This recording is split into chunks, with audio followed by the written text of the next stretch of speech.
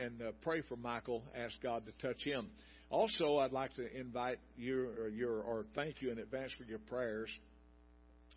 Tanner has a service this week, a funeral type service on Tuesday. I have one also this week on Tuesday. Barbara and I will be going to Pine Bluff, Arkansas. The pastors of the church in Houston, when Barbara was in Bible college, they assigned the students to attend a church. And they assigned Barbara and several students to what we call West End Church. And her pastors, Brother and Sister Grundy, and he's preached in our church before, Brother Ronald Grundy. Their pastors were there for so long. They've been married 70 years. 70 years they've been married, and she went home to be with the Lord just a couple of days ago. And they have all of their Arkansas dignitaries, all of their bishops, all of their leaders, all of their presbyters, all of their board members in that state and our fellowship are all there. And they've asked me to come in and do a half of that service in honor of Sister Grundy. And she went home to be with the Lord at an elderly age, having been married for 70 years. And Barbara and I are heartbroken over our loss. But earlier in the fall this past year now, obviously, Barbara and I took a tour that went, 2.5 or nearly 3 weeks off up through the Midwest. And I told you guys a lot about it from time to time. We were in Missouri and crossed Illinois into Indiana, Michigan, preached in several places. On the tour, we had several bookings there. And when we were on our way, Barbara said, let's go see the Grundys. And so we stopped in Pine Bluff, got a motel, and spent the night, went to the Grundys house, and sat out for, 2.5 or 3 hours, and just talked about the things of God. I held revivals for them when I was 19 years old in Kansas and in Kansas City, and preached for them. I preached their state camp meetings when I was way too young to be preaching camp meetings. And we've had that relationship all these years, always in contact. And one time I was preaching somewhere, and I had to fly home, and the Grundys were still pastoring. And I think perhaps we may even lived in Joplin at that time or whatever. And their little girl at that time wanted to come and be with Barbara and I, and her mom and dad bought her a ticket, and we flew up there, and she was in the seat beside me, holding on, and she would look over out the window and then jerk her head back.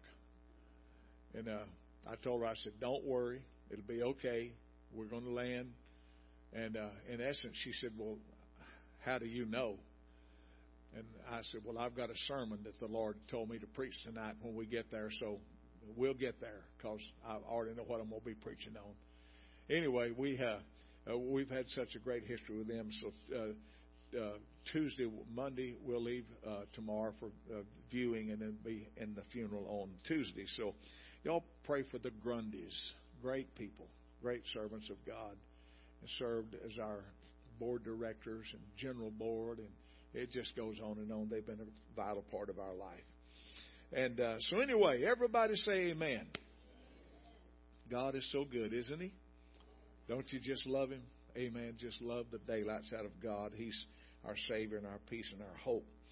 I'm going to ask you today to turn with me into the book of Hebrews. And I say this a little bit jokingly, but at the time I say it, I'm really pretty serious about it, okay? Paul writing in Hebrews, and somebody said, well, Paul didn't write Hebrews. Well, when I'm preaching, he did. Okay, is that all right? Will everybody say amen? And I think I have enough evidence that enough evidence that Paul did write it, though his name is not mentioned. But many scholars believe he did, and some say no. And I'm going to go with the guys that did. How's that? That okay with everybody? But in the book of Hebrews, chapter 12, and I'm going to read verses 1 and 2, and I'll be reading from the NIV. I think I don't have it written here, so did Jeanette, did I tell you NIV? I think okay. We'll find out if this is NIV as soon as I start reading, and I have like 7 or 8 different translations. So I'll begin reading now in this verse number 1, Hebrews chapter 12. Therefore, since we are surrounded by such a great cloud of witnesses, let us therefore throw off everything that hinders and the sin that so easily entangles us, and let us run with perseverance the race that is marked out for us. Is that what it says up there in those words? Good. NIV. Verse number 2 says, let us fix our eyes on Jesus, the author and perfecter of our faith, who for the joy set before him endured the cross, scorning its shame, and sat down at the right hand of the throne of God.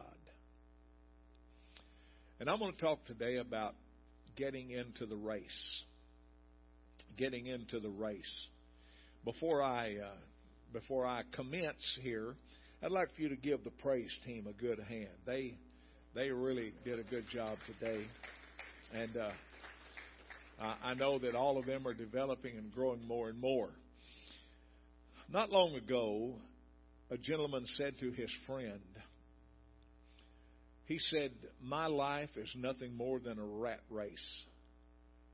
How many of you have ever felt like that from time to time? Just it's kind of like a rat race. His friend told him, you're exactly right. But rat race or not, it's still a race. Might as well get ready for it and run it, whether we like it or not.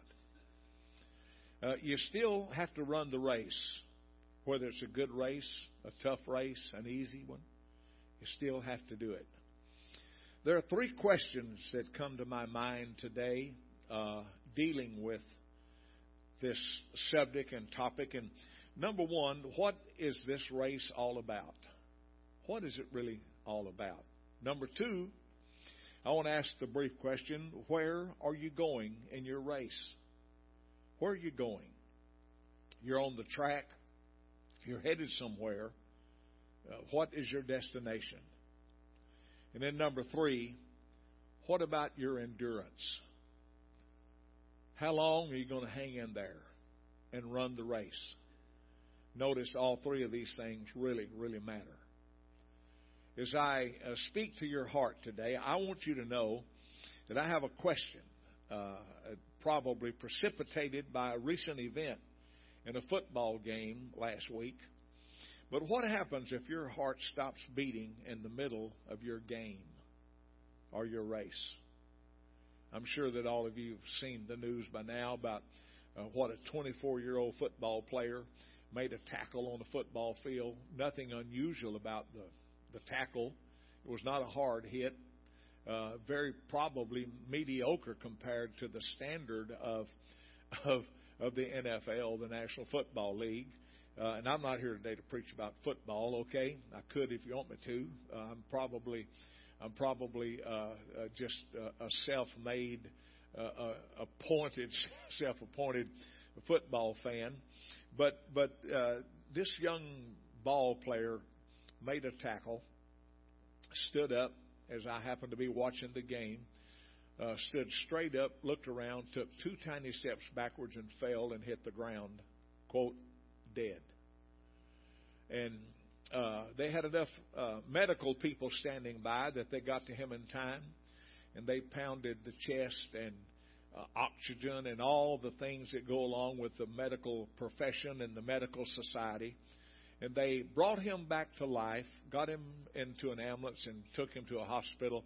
And today he is remarkably improved, having received what we would call a second chance. Is everybody Somebody's picked up where I'm going, haven't you? Amen. But we all know that in some point in our race, our heart's going to stop beating. Somewhere in the race. You may be 90, or you may be earlier in life. You may be expecting it along the way, or you may not be. But that's the way it goes. But it's still a race, and we have to run it to the end. We should think today a little bit about what's going to happen when our individual races are over, when they're finished.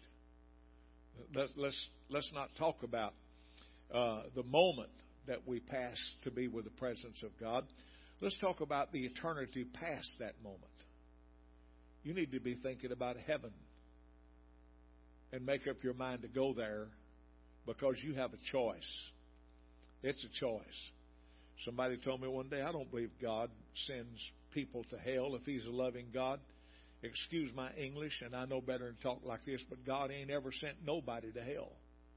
They always go there by their own choice. They go there because they decide to go there. Nobody's ever come alive in heaven and scratched their head and said, wow, how did I get here? This is great. You don't show up in heaven by accident. If you go to heaven, you go on purpose. You make up your mind to walk it and to live it and to endure and not let obstacles throw you off course. Now, the good news is that when we have our second chances in life, after we fail, the good news is when we fail, we're still alive. Aren't you glad that you didn't commit a sin or do something so wrong one time that God, as somebody would say, decided to wipe you out, to erase you off of the map? The Bible has a strong doctrine in it, and it's called the doctrine of salvation. That's a doctrine of the Bible. It is clear. It is distinct. It is very well laid out in the Bible. And if you'll allow me to be so brassy and bold today to tell you that nobody in the world makes it to heaven until they come through the blood of Jesus Christ. And the deal is that we call it the doctrine of salvation because salvation is, for us, God's second chance. It's our second chance with God because we failed. How many of y'all had to have the third chance? How many of you had to have the 10th chance? How many of you are still having the chances? And when you think about it like it really is, it's an amazing thing that all of us have stumbled in the race. We call it stumble, don't we? We call it stumble. It's so crazy, but God never called it that. He always called it sin. Grin and look at your neighbor and say, that's for you, Bubba. No, don't do that, okay? But on this track, this race track of life, everybody missteps at one time or another in the race. We call our mess-ups challenges. We call them issues. We call them blunders. We call them failures. We call them bad decisions, etc. But God is so politically incorrect, it is scary. God is politically incorrect. He just calls it what it is. And what it is that when we mistake and misstep and have issues and blunder and fail and make bad decisions, it's called sin. But God has given us second, third, fourth, and fifth chances along the journey. I don't know how many He gives us, but one time in the Bible it said that a righteous man can even fail 7 times, 70 times. Is that getting more like us? Could I see your hand? It really is kind of astonishing, isn't it? Simply stated today, you cannot get on the wrong track and run the wrong way on life and stay there and make heaven your home. You see, the world is filled with people who have chosen the wrong way. How would you know that, Brother Johnson? How can you decide who chose the right and wrong? It's not your call. You're just a preacher. Well, I'm glad you know that, and I understand that you know that, and I didn't make the call. There's this guy that died on the cross for you. His name is Jesus. He made that call. And he said that there's a broad way that leads to destruction, and many there be which go in thereat. And then he said in the same verse, Matthew 7, if you want to look it up, verse 13 and 14. Then he said there's a straight and narrow way, and few will be there that find that narrow and straight way. As you know, I'm always digging into Hebrew and Greek. How many of y'all have noticed that 1,000 times over? I'm always trying to make sure that I'm getting it right.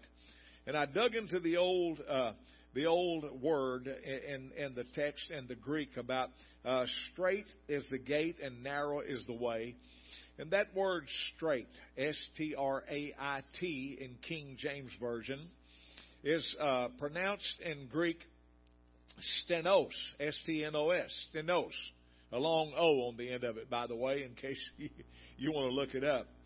And it means a way that is free from obstacles that are standing about where you are.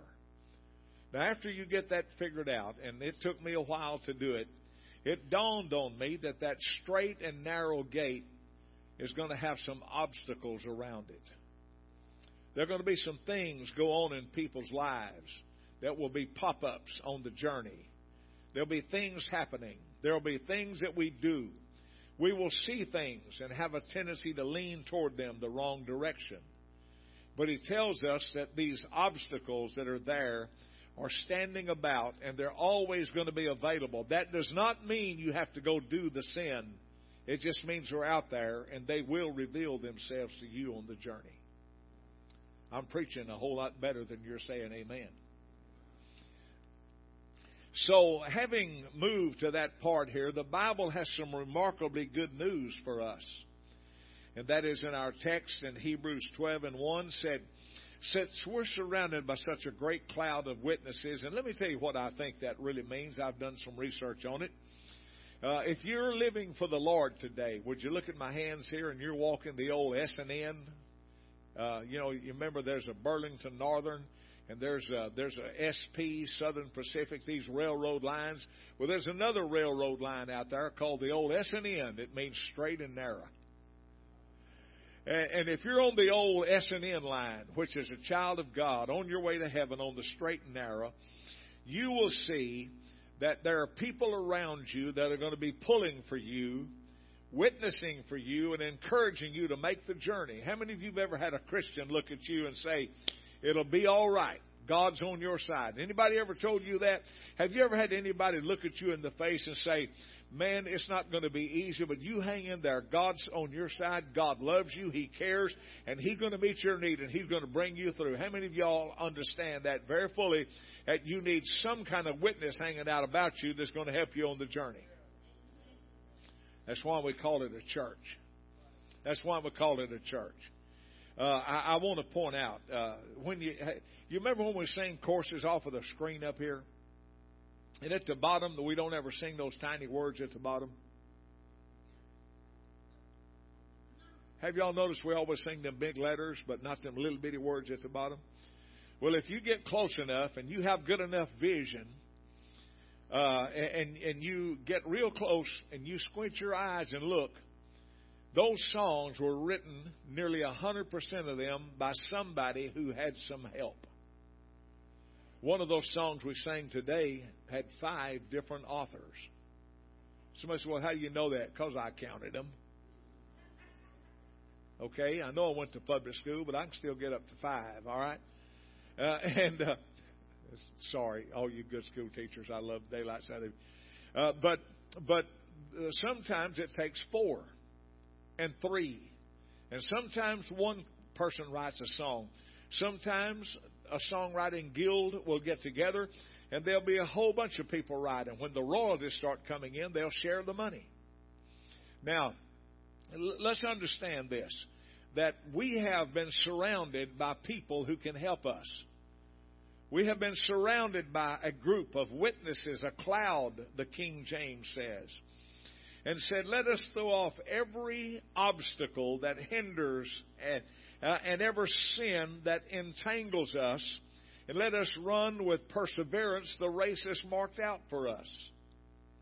Or in other words, the writer of Hebrews is saying that there will be trial, there will be difficulty, there will be temptation, there will be tests, there will be anxieties, there will be failures along the way. But listen, he says, we've got somebody pulling for us, and it's the body of Christ. It is the angels of the Lord. It is God's Word, and He is helping us reach and make our way through all the way to victory in Jesus Christ. Sooner or later, Christians, buckle up, we're going to hit turbulent air right now. Sooner or later, Christians need to get out of the sinning business and move into the righteousness of the Lord and His power and His peace and His joy. It's pretty remarkable about laying aside things that beset us. The Bible calls that repentance, saying, I'm sorry, I changed my mind. Actually, the word repentance means change of mind. How many of you ever read in the Bible where it said God repented that He created man? God probably said, I might change my mind. You know, when you see that as it really is, it's a thought that says we can call it getting back to God and getting back on course in our life in order to please the Lord who created and made us. God is our life. We don't have a life outside of Him. We really don't. New Year's resolutions were made just a few days ago for a lot of people. I don't want to embarrass anybody, but how many of you have ever made a New Year's resolution and you kept it for a while and you didn't follow all the way through? Could I see your hand? You didn't make it all the way? I hear that all the time. Lose weight. Stop smoking. Go to church more. Do this, do that. And always doing it. Always making those resolutions. I want you to know, resolutions, and I'm going to simplify this so slow. I mean, it's just going to be first grade level because that's kind of where I stay anyway. But you don't need to make a New Year's resolution that you're going to sweep out your garage more often. You don't need to make a New Year's resolution that you're going to spend more time trimming the flower bed. Those are just things that we do. We need to make resolutions to God as we live for the Lord and make sure that there are things that will keep us on course in our life. Our lives can get out of whack. And they can get out of whack just like that. And it isn't but a minute or two we said, Lord, what went wrong? What was that? So let's talk for a second about those obstacles. Get rid of everything that might hinder your run in Jesus Christ. I want to point out something I think is extremely important. And that is, it is easy to come up with excuses not to run the race for the Lord. It's easy to come up with those excuses. Man, that is as simple as it can be. Hindrances are everywhere. Would you agree? Hindrances are everywhere. You have that little remote control in your house, and you just pick it up, and then all of a sudden, on a certain channel, there's something that will hinder you. And all of a sudden, if you're driving down the highway, there's some scantily cloud the picture up there of somebody who is doing the wrong thing in life, trying to entice you. And when you glance up to read the billboard, all of a sudden, bang, there's that obstacle in your way. Or when you hear somebody say something and you chime in on the devil's course instead of God's course. And when we keep going and going and going, you know what can happen to us? We can have obstacles that hinder us. In Hebrews 2:12, our text says, let's fix our eyes on Jesus, the author and perfecter of our faith, who for the joy set before Him endured the cross. He scorned its shame, because it was a shame to die on a cross. It was a shame. And he looked at the shame of the cross and said, I scorn you. I'm going to do it anyway. I'm going to die for the sins of the world. I'm going to die for everybody who ever lived. And my blood will cover their sin. And he scorned the shame of the cross. And after that, he sat down at the right hand of majesty on high, where he ever lives to make intercession. And Jesus Christ, according to the Bible, is praying for you today, right now. He's praying for you because he's making intercession for us. Give God praise, shall we? Amen? Now, Jesus is the center of our salvation. He is the center of our peace. He is the center of our hope. He's the center of our life. And listen to this, more importantly, He is the center of our destiny. Where are we going to go at the end? It's all about what's going to happen at the end of the race. Some people's races end at 90 or 100 or 101. Some of them end so many decades earlier. There's an illustration of an Assembly of God preacher whose name I'll not use, but a great servant of God and a great man of God. And he had a daughter, a beautiful girl, and she watched her father prepare because he was an avid, enthusiastic marathon runner. He's the exact opposite of what I am. I'm not even a marathon walker. I'm a four-wheeler rider. When I want to go see a cow in the pasture, I get on a Honda Rincon and I drive.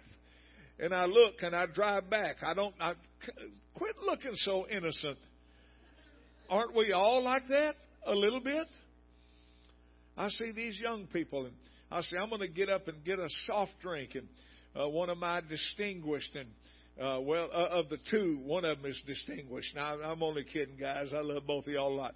They'll just jump up and run over and hop over to the refrigerator and bring me a Dr. Pepper Zero and hand it to me and say, here, Pawpaw, I got it for you. You know why they do that, don't you? Because I pour money into them. Now, I'm just kidding. Come on, grin real big. Grin real big. Sam's getting just as bad. I'm kidding, Sam. And so I'm the opposite of a marathon runner. Is anybody else like me? Herschel Walker, that guy that ran for a political office in Georgia, I heard him say on TV one time that he was 19 years old before he realized his name was not Get Wood. Because that's all his daddy ever said to him. Get wood. Put some wood in the fireplace. Do it. So you ultimately get to a place in life where we don't want to run the race. Now, I'm going to get a little bit dicey right here, and I don't want to be mean to you. But since some of us are not enthusiastic marathon runners, this young girl asked her dad, how do you decide, carefully now, got to get it, how do you decide how far you're going to run every day? Do you run until you just get tired and then stop? Got pretty sharp right then, didn't it? Did you feel that little hypo needle hit you in the skin?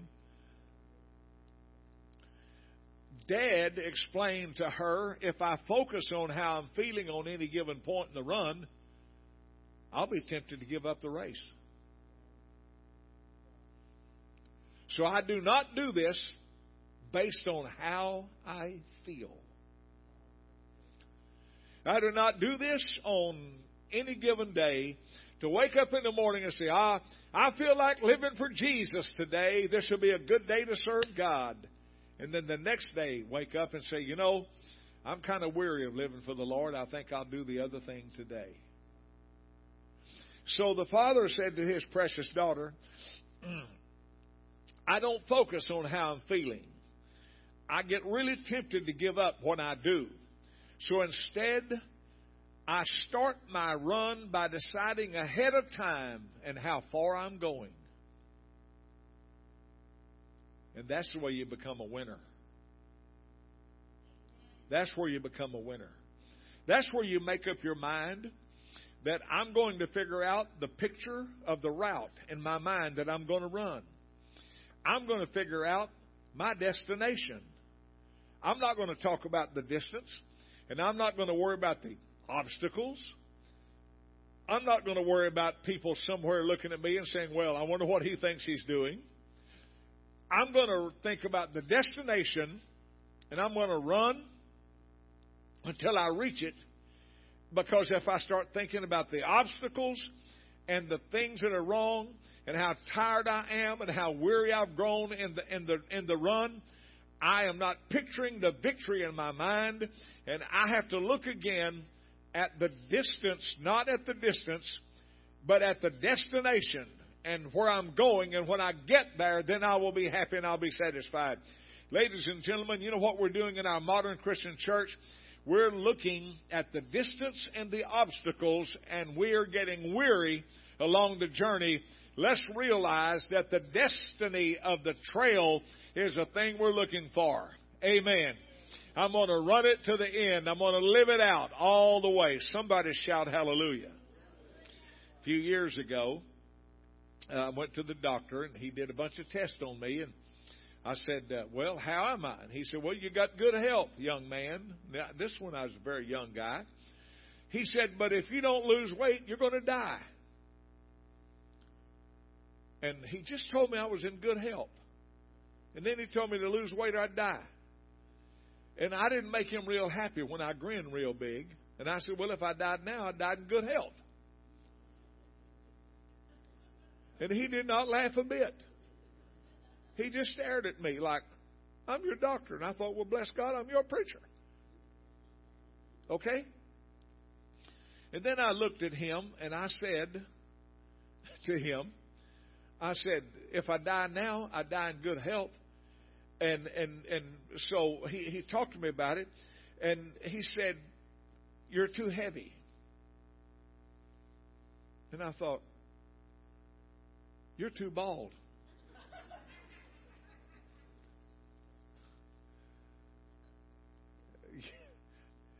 Y'all are loving me. I got facial expressions going on in this house. Boy, I wish I had a camera up here going that way, so that one back there coming up here. That you would love yourself. You would love yourself how you're responding. Do you understand that I decided I would start running, and I did. My wife will verify this. I had this hobby of running, and we were traveling all over the United States, and I would we got into Amarillo. And we hooked up at Tommy Carroll Messer. Where's Whizzin at? There you are. Whizzin at you, Tommy. You know Tommy and all the Messer brothers up there. And so I was in Amarillo, and I decided, well, I'll run this morning. So I put on my tennis shoes, and I took off running. And I went to a neighborhood I'd never been in because I don't live in Amarillo. And I got down there, and I was a huffing and a puffing and a running and thinking about, I'm going to lose weight, I'm going to live longer, I'm going to have strength, I'm going to do this, I'm going to do that. And I looked over, and there was a Doberman Pinscher at the end of his chain in midair trying to get to me. And I said, oops, what if he breaks the chain? A little bit later, when I made the curve down at the street, I looked up, and there was a Chihuahua. And he was not on a chain, and he was after my heels. He got that little stinky voice. Man, I wanted to just him. Come on, you can grin a little bit. I mean, I wasn't going to kill him. I was just going to make him a believer. Amen. And so he would snap and bark, and then other dogs would run down the curb beside me and bark till I got out of their neighborhood. And that went on and on and on and on. And finally, I decided I need to run in neighborhoods I know. And then after that, I got to looking at other things, and then I finally quit running. I wasn't looking at the destiny. I was looking at the obstacles and the distance. And the church world today, when we see an obstacle, we just say, oh, back out. Oh, politically correct. Don't do that. Don't say that. Oh, no, I'm okay. You know, and now you can't call a boy or a girl a girl. Now you have to say, well, what a beautiful person you are. You're a human being. Wow, look at you. You're a human.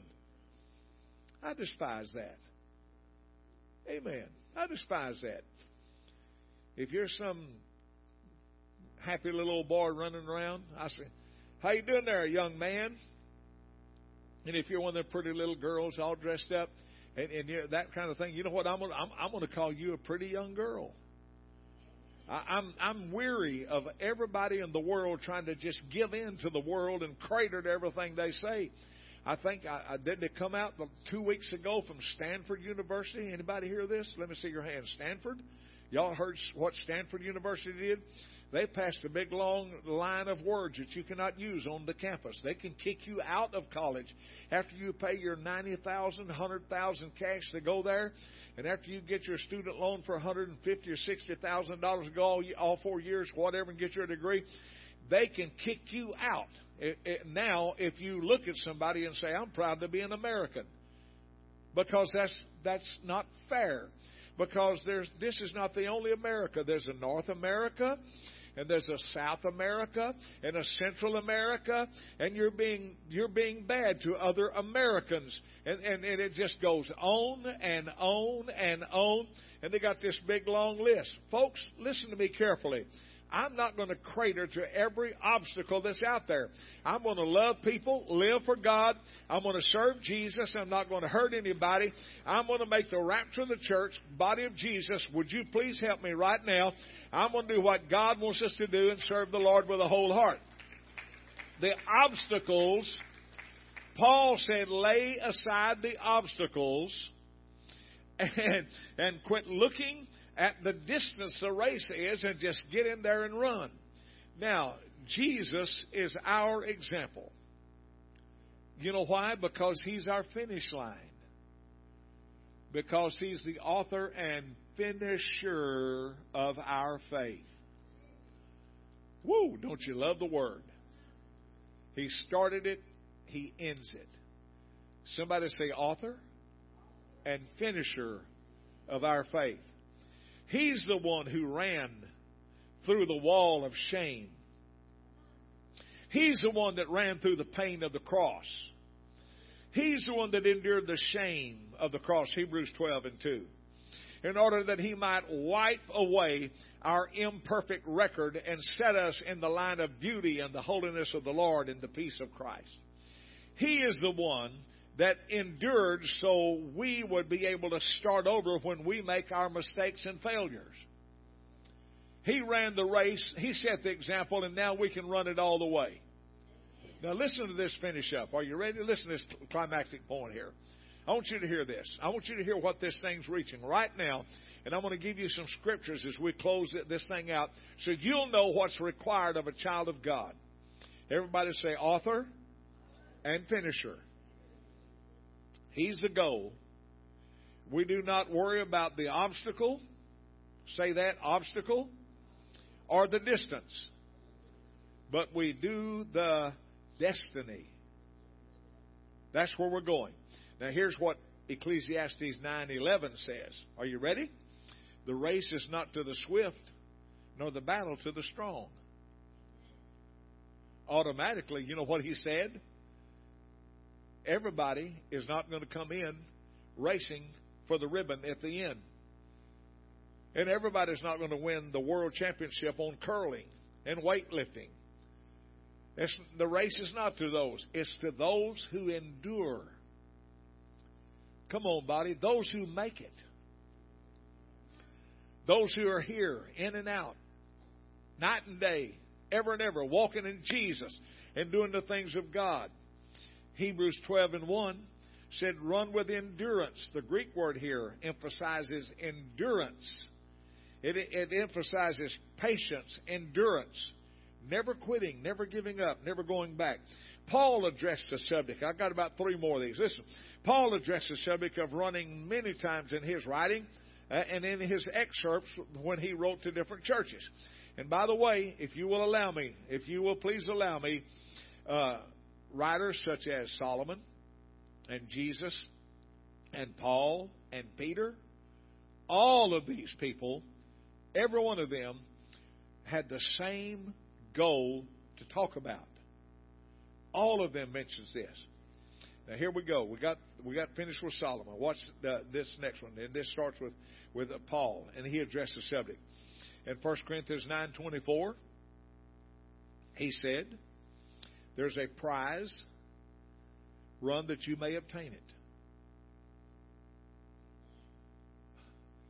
What are you saying, preacher? I'm not saying anything. Paul said if you don't run to the end, you don't get it. Is that false doctrine? Some of y'all look at me like, you can just jump off the railroad track anytime you want to, and, okay, God, I'll see you at the end. He said there is a prize, and though the people that run it may obtain it.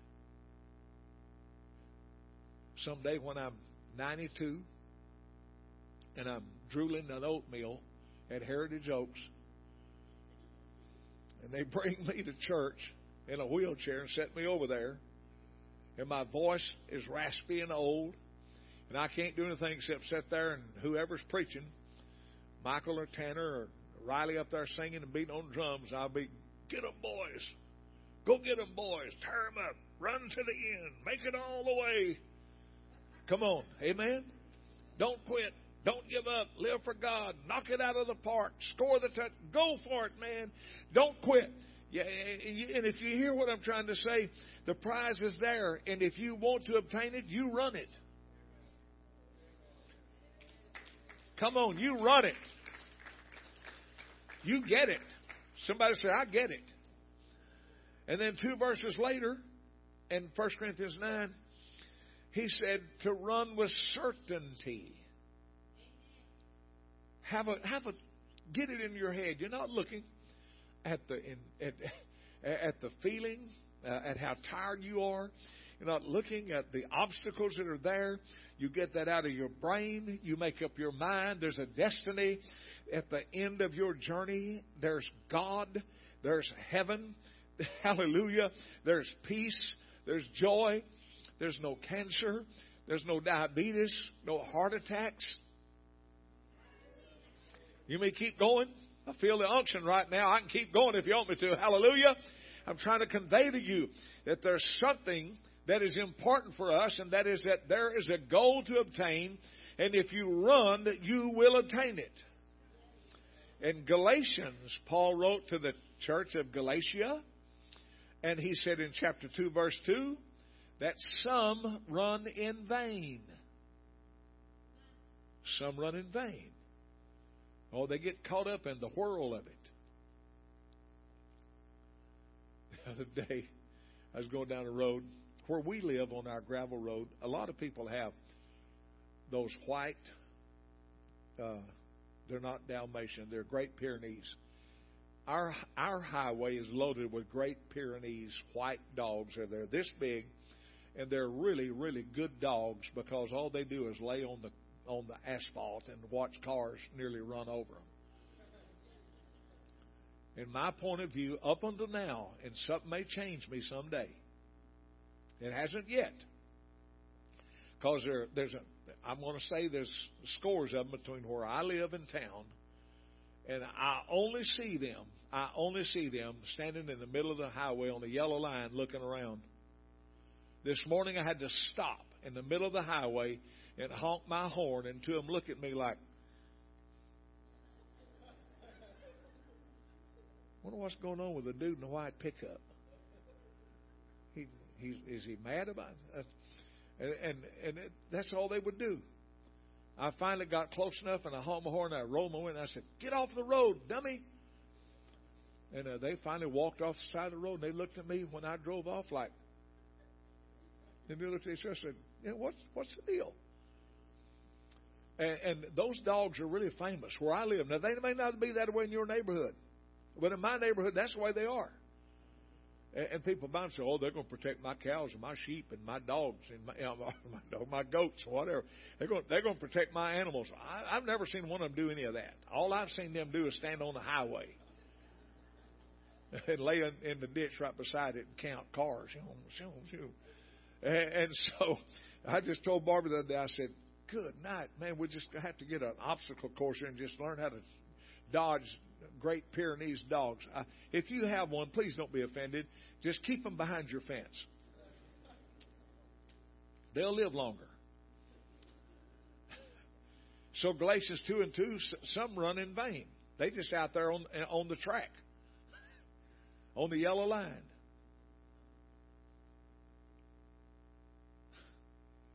Oh, my mind's so full. My mind is so full. If anybody wants to know what I'm thinking right now, church, ask me. I'll tell you. It's funny. You'll laugh your head off. Galatians 5:7 says some run well, but get hindered. Some run well, but they get hindered. Peter chimes in 1 Peter 4:4, and he said, some run with the wrong bunch. Oh, you mean I can run around with the wrong people? You want to hear what he said? Okay, I'm just waiting for two amens because that's all it takes to keep me. All right, I'm going to find it here real quick. Not here. It's not there. I found it.